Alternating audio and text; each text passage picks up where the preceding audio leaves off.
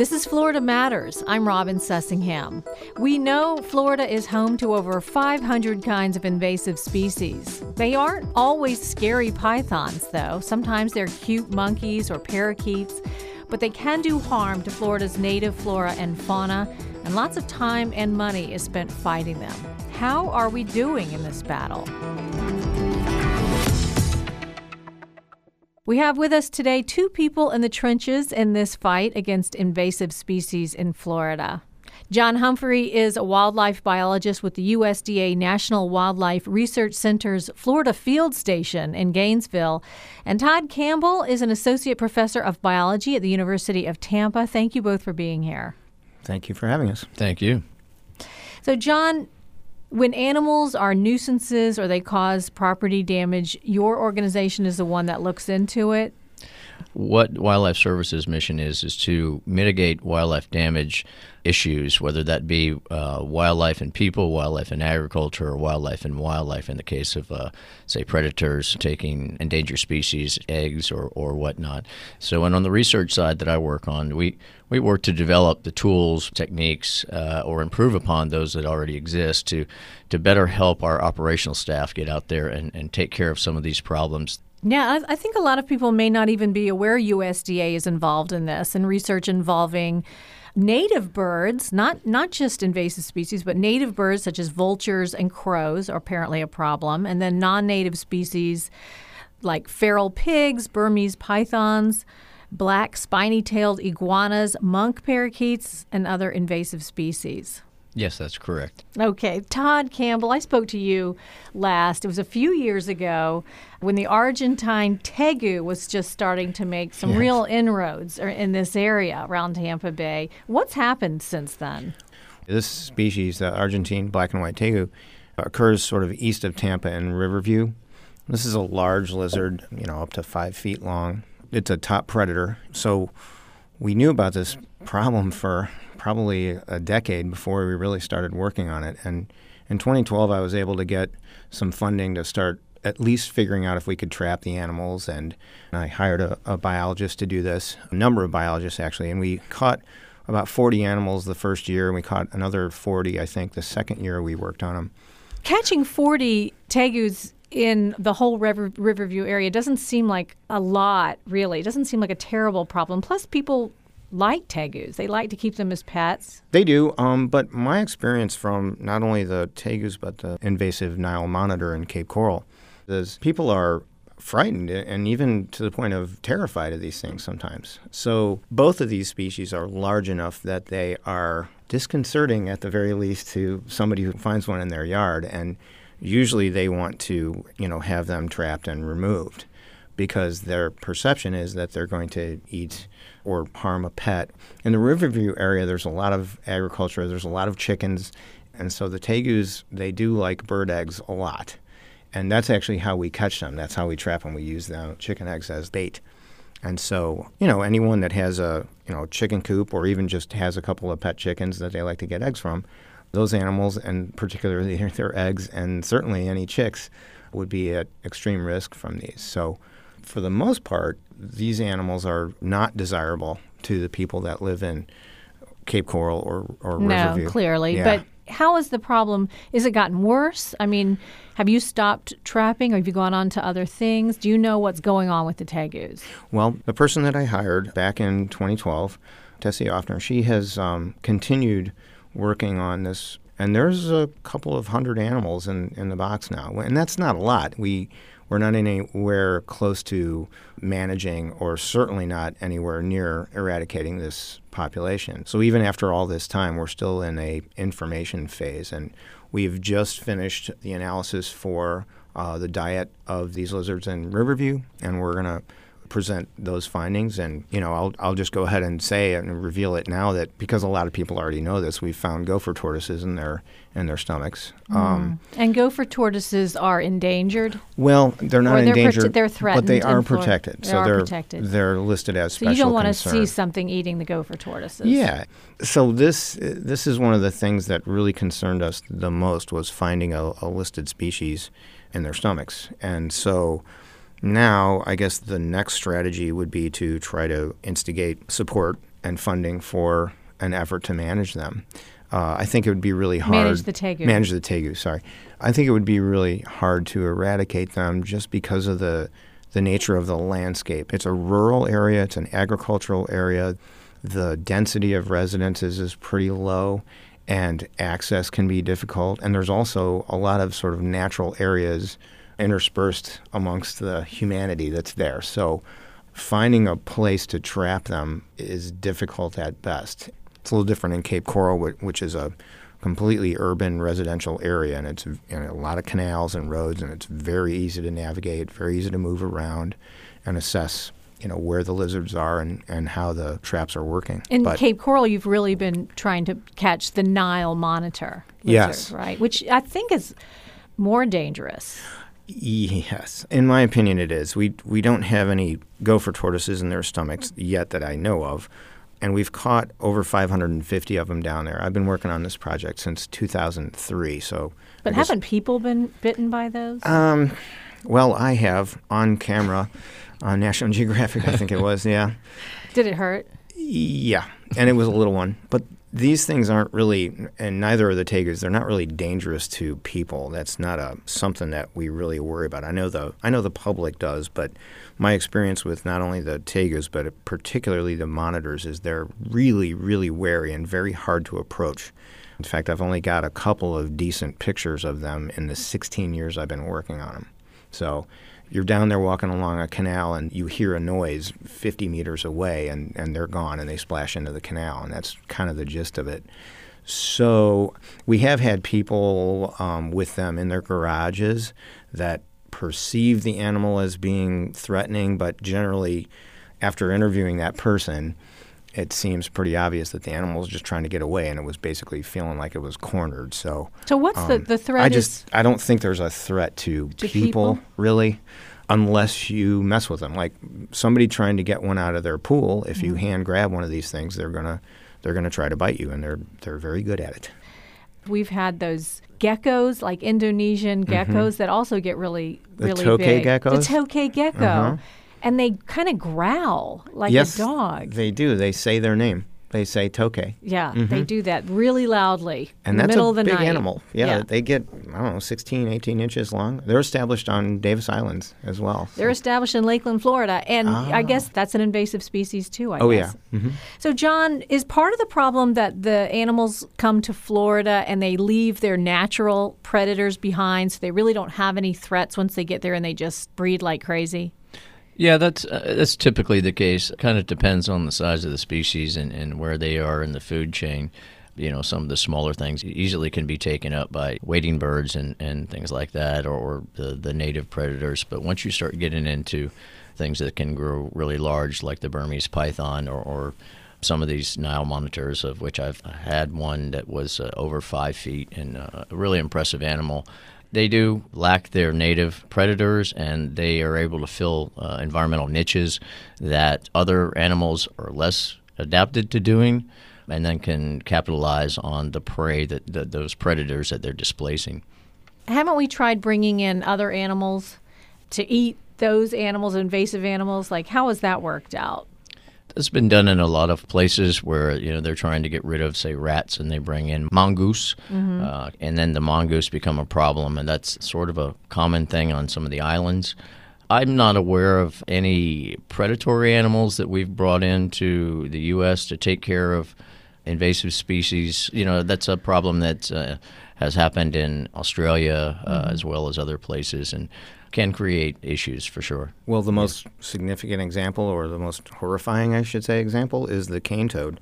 Both in Australia and in South Florida, they were actually introduced to eat a beetle that they don't eat.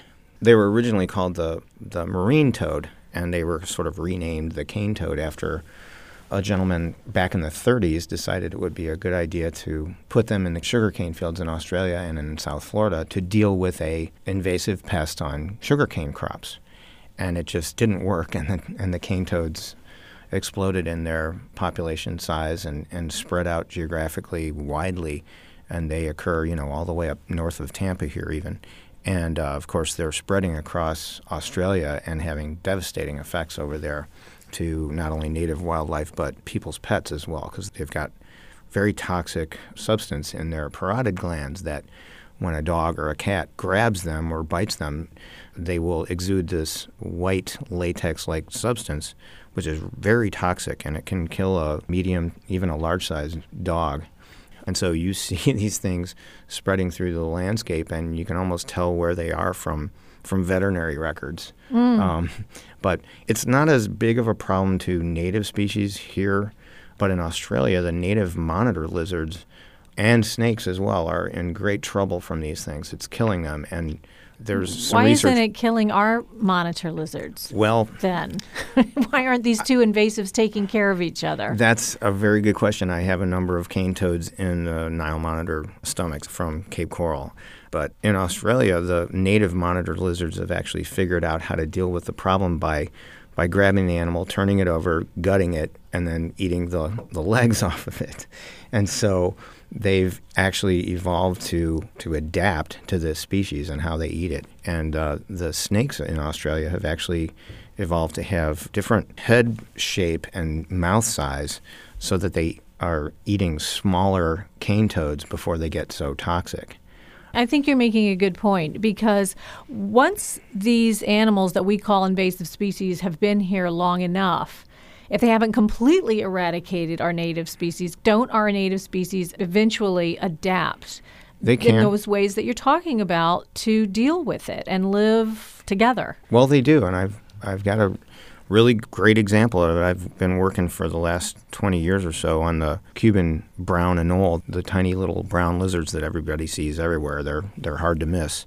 We've recently published an article, well, it wasn't recent, it was back in 2014, showing that the green anole, the native anolis lizard, not only moves up higher into the trees to get away from the brown anole, they actually evolved larger toe pads, sticky sort of toe pads, to deal with the more precarious perches up high where they're forced to go now. So amazing. So yeah, critters evolve. It's what happens.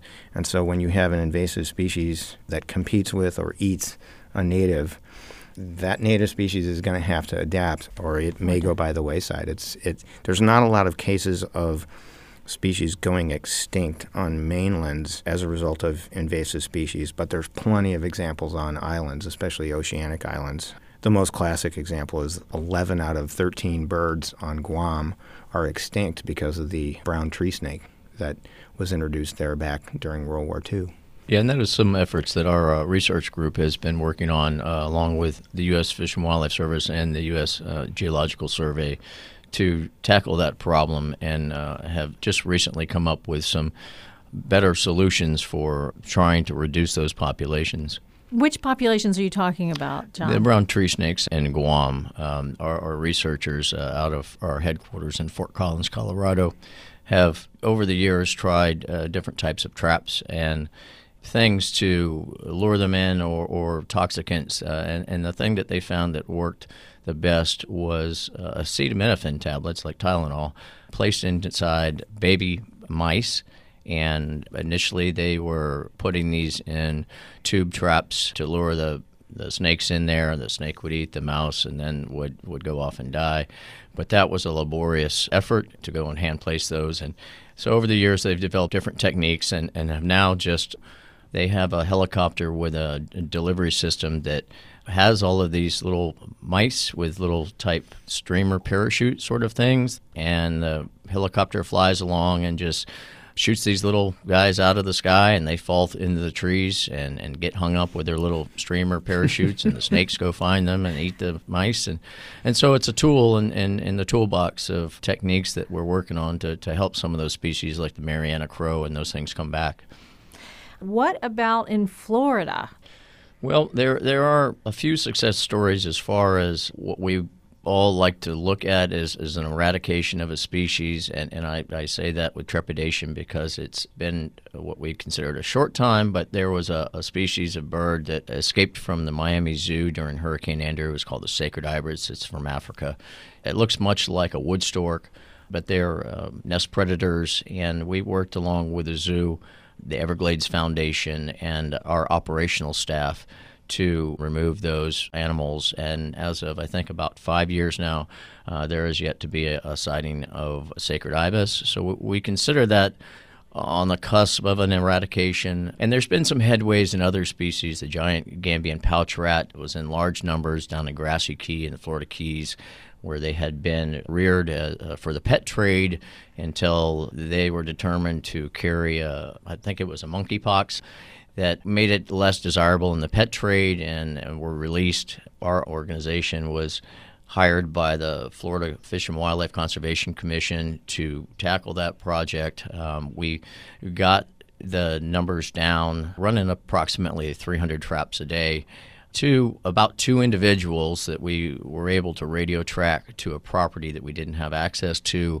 And in the interim of trying to get access to that property, the funding sort of dried up and the project had to be suspended. So close. Yeah, so close. Mm-hmm. Another species that we've worked pretty heavily on is a species of the black spiny-tailed iguana on the Gasparilla Island, where the residents themselves taxed themselves to pay for the services of removing these animals that were eating up very expensive plants and causing a nuisance. And to date, there's been over 20,000 of those animals reduced. And this is a population that started with a couple individuals that had been released that were pets, I believe. Todd, you know something about those. That's a great example of what John was talking about, the spiny-tailed iguanas, because when you start out with a really small population, something that I've been trying to promote for many years is what we call early detection and rapid response, where you take a very small, just very recently established population and you try to nip it in the bud, I like to say. Jump on it and try to do exactly what John was talking about with the pouch rat. Great examples. We don't have any examples of eradication of a reptile species from anywhere, really. I was able to eradicate a small population of the red-headed agama from the library in downtown Tampa.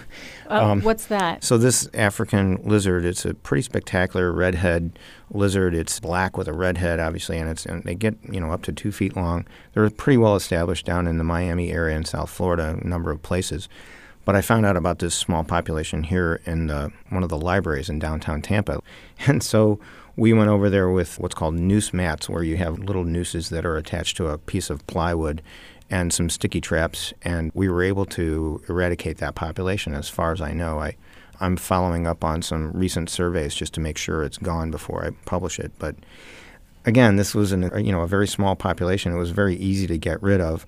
But even by doing that, I haven't gotten rid of the redhead agama from Florida, because there's a population in Apollo Beach. And like I said, there's a whole bunch of populations in South Florida. But at least it was a good success story example of, hey, if we go in and we hit these populations hard when it matters, when they're small, you can get the job done. And that's what I tried to do with the Cape Coral monitor lizards, but it turned out to be a much larger problem than we anticipated when we first started. And so when I first started that project, I called it an eradication project, but I quickly changed that name to a management project. Well, that's a great question. John, I want to bring you in on that too. What is the point when we decide that a species is now established, it's here, and we just need to look for other ways to adjust to all living together? Yeah, there's a lot of species, I think, that fall into that category. The brown anole that Todd mentioned earlier is... I was really surprised that wasn't a native species. Yeah, they're everywhere. Yeah, they're everywhere. Mm-hmm. And when I was growing up in South Florida, it was rare to see a curly-tailed lizard. You'd see them maybe, around the beach. And they're very common now. The green iguana is another, although the Florida Game and Freshwater Fish Commission has instituted a contract program now to try and eradicate those from the Keys because of some of the more precarious species down there that they could have an impact on. I heard that small mammals have all but disappeared from the Everglades because of the Burmese python, that you just don't see the mice and the small mammals that you used to see. There was a study done by Dr. McCleary out of the University of Florida Wildlife Department that showed a large decline of native small mammal species. I'm not going to say that they're not out there because I've seen them, but certainly the pythons and some of these other species are having a direct impact on those animals. And, of course, that then relates to those native animals that rely on those species for their life and diets. So we really scratch our heads sometimes, and then we dive in and like Todd said, when we can, with a early detection and rapid response. And that's something that is really what we need more of, more resources put in. When these species pop up, or the new cool thing to have in the pet trade gets out of its cage, we want to try and figure out where those are and then go in and try and remove those. I work along with a group called the Everglades Cooperative Invasive Species Management Area Group. It's a group of all the land managers, state agencies, and those folks that have a stake in the Florida wildlife and the environment. And we meet regularly to help guide on how to deal with the next problem. One thing that came out of the organization, we thought of sort of in hindsight after the 2010 freeze that really was detrimental to the invasive species in South Florida, but also a lot of the native species, was that there was a lot of green iguanas that were sort of just frozen or stuck cold, and they were falling out of the trees. And there were some efforts to collect those by the park staff or those people that were around, but not realizing that once they put those animals in the cab of their truck and they warm up, that they, come back alive. And so as part of the rapid response group that I also work with, we looked back and said, well, what happens if we get another freeze that we think is going to come up, or a big cold snap, maybe we can be more proactive and respond to go and collect as many of those animals as we can while the pickings are easy. Yeah. Todd, you are concerned about the way that some of the issues surrounding invasive species have been handled by the media. Yeah, my experience has been in the past, and it's probably one of the main reasons why this is one of my first interactions with media in 4 years, I guess, is that the presentation of facts becomes sensationalized. And like, for instance, the monitor problem in Cape Coral, all it takes is one news article that is overblown about the potential danger to human beings, which did happen back in the past, and other media organizations will pick that up, and it becomes almost common knowledge that, these things they're dangerous to people, which is, in fact, not the case. But it does raise awareness, which I would think would help with the funding for your efforts. I would say that if it did cause heightened public awareness, and if it did result in more money being available for fighting this problem, I would be all for it. But in my experience, I should say, it hasn't helped the problem. Sensational articles didn't really do much for the prospects of management or eradication of these species. I think what did a better job of it was to kind of go back to what John was talking about, because I think this is very powerful. These cooperative groups, starting in about 2005, we started talking about early detection and rapid response. And as an offshoot from some of the ideas in those meetings, we have an invasive species hotline where people can call in. And like John said, he's part of a team of experts that can deal with phone calls or emails from the public saying, hey, I saw a big monitor lizard in such and such a community. What should we do? And I'm part of that group as well, and so I'll get pictures of lizards that I have to identify, and I'll say, looks like a Nile monitor, and we'll try to figure out if it's a new population or if it's just one wayward individual that was released or got out of a cage. So I think my take on it is, if the news media was able to do a better job at getting the information out that would help early detection and rapid response, I think it would be a lot more valuable than having stories about, pythons eating gators and the real sensationalist stuff that sells copy. And the other thing is these kind of efforts are more on the back end. I like to give the doing the dishes analogy. It's a lot harder to do your dishes if you let them sit in the sink for a week than if you take care of them as you're getting them dirty. And so prevention is the best thing we can do about invasive species, keeping them out before they get here. Or if they get here, try to nip them in the bud before the population spreads dramatically. Yeah, and I'd like to just add that, the things that tend to be sensationalized or get the most media attention are those things that people are inherently afraid of or concerned about. Whereas, there's other invasive species like the purple swamp hen that are charismatic and that birders like to see. We've just had a recent small group, hopefully only a couple individuals, come as far north as Gainesville Sweetwater Park. And it's a concerning thing because the birders want to go out and see them. And, a lot of people aren't in favor of removing animals that are pretty or whatnot. My work with the vultures, a lot of people wanted to get rid of them because they're ugly, nasty birds that feed on dead road stuff, but they are nature's sanitation workers. So, those things that are cool looking, a lot of people like to see, and there's less attention paid to them, but those things that are scary, seemingly, those are the ones that get pretty much the more attraction. And so we need to have some better education about, sure, this is a pretty bird that, is neat to see here. It's from Africa, but it also preys on the native eggs of our local birds and has negative effects on the native wildlife that you also like to see. So education is a huge component of it. And as Todd earlier mentioned, there's a call-in line that if you come across a species that doesn't look native or you're not sure about it, it's a phone number. It's called 1-888-I've-got-one. And there's also a website and an app that you can use that you can submit these reports. But that is something that we've done a lot of work to try and educate the public. There's some billboards that have been put up in strategic areas to help show people that, these things are wanted out of the native environment. And that's where we hope, the education of what is already there and what you can do, but also try not to have these things in the first place if you can at all help it, or possibly regulate what animals can be had as pets. But that's a controversial issue as well. That's John Humphrey, a wildlife biologist with the USDA National Wildlife Research Center's Florida Field Station in Gainesville. And I've been speaking with Todd Campbell, Associate Professor of Biology at the University of Tampa. Thank you both so much for your time. Thank you very much. Appreciate it very much. Florida Matters is now available as a podcast. I just wanted to let you know it's another great way to listen whenever it's convenient for you. You can search for it wherever you get your podcasts or go to our website, WUSF.org, and click the Listen tab. Florida Matters is a production of WUSF Public Media. The engineer is George Gauvin. The producer is Stephanie Colombini.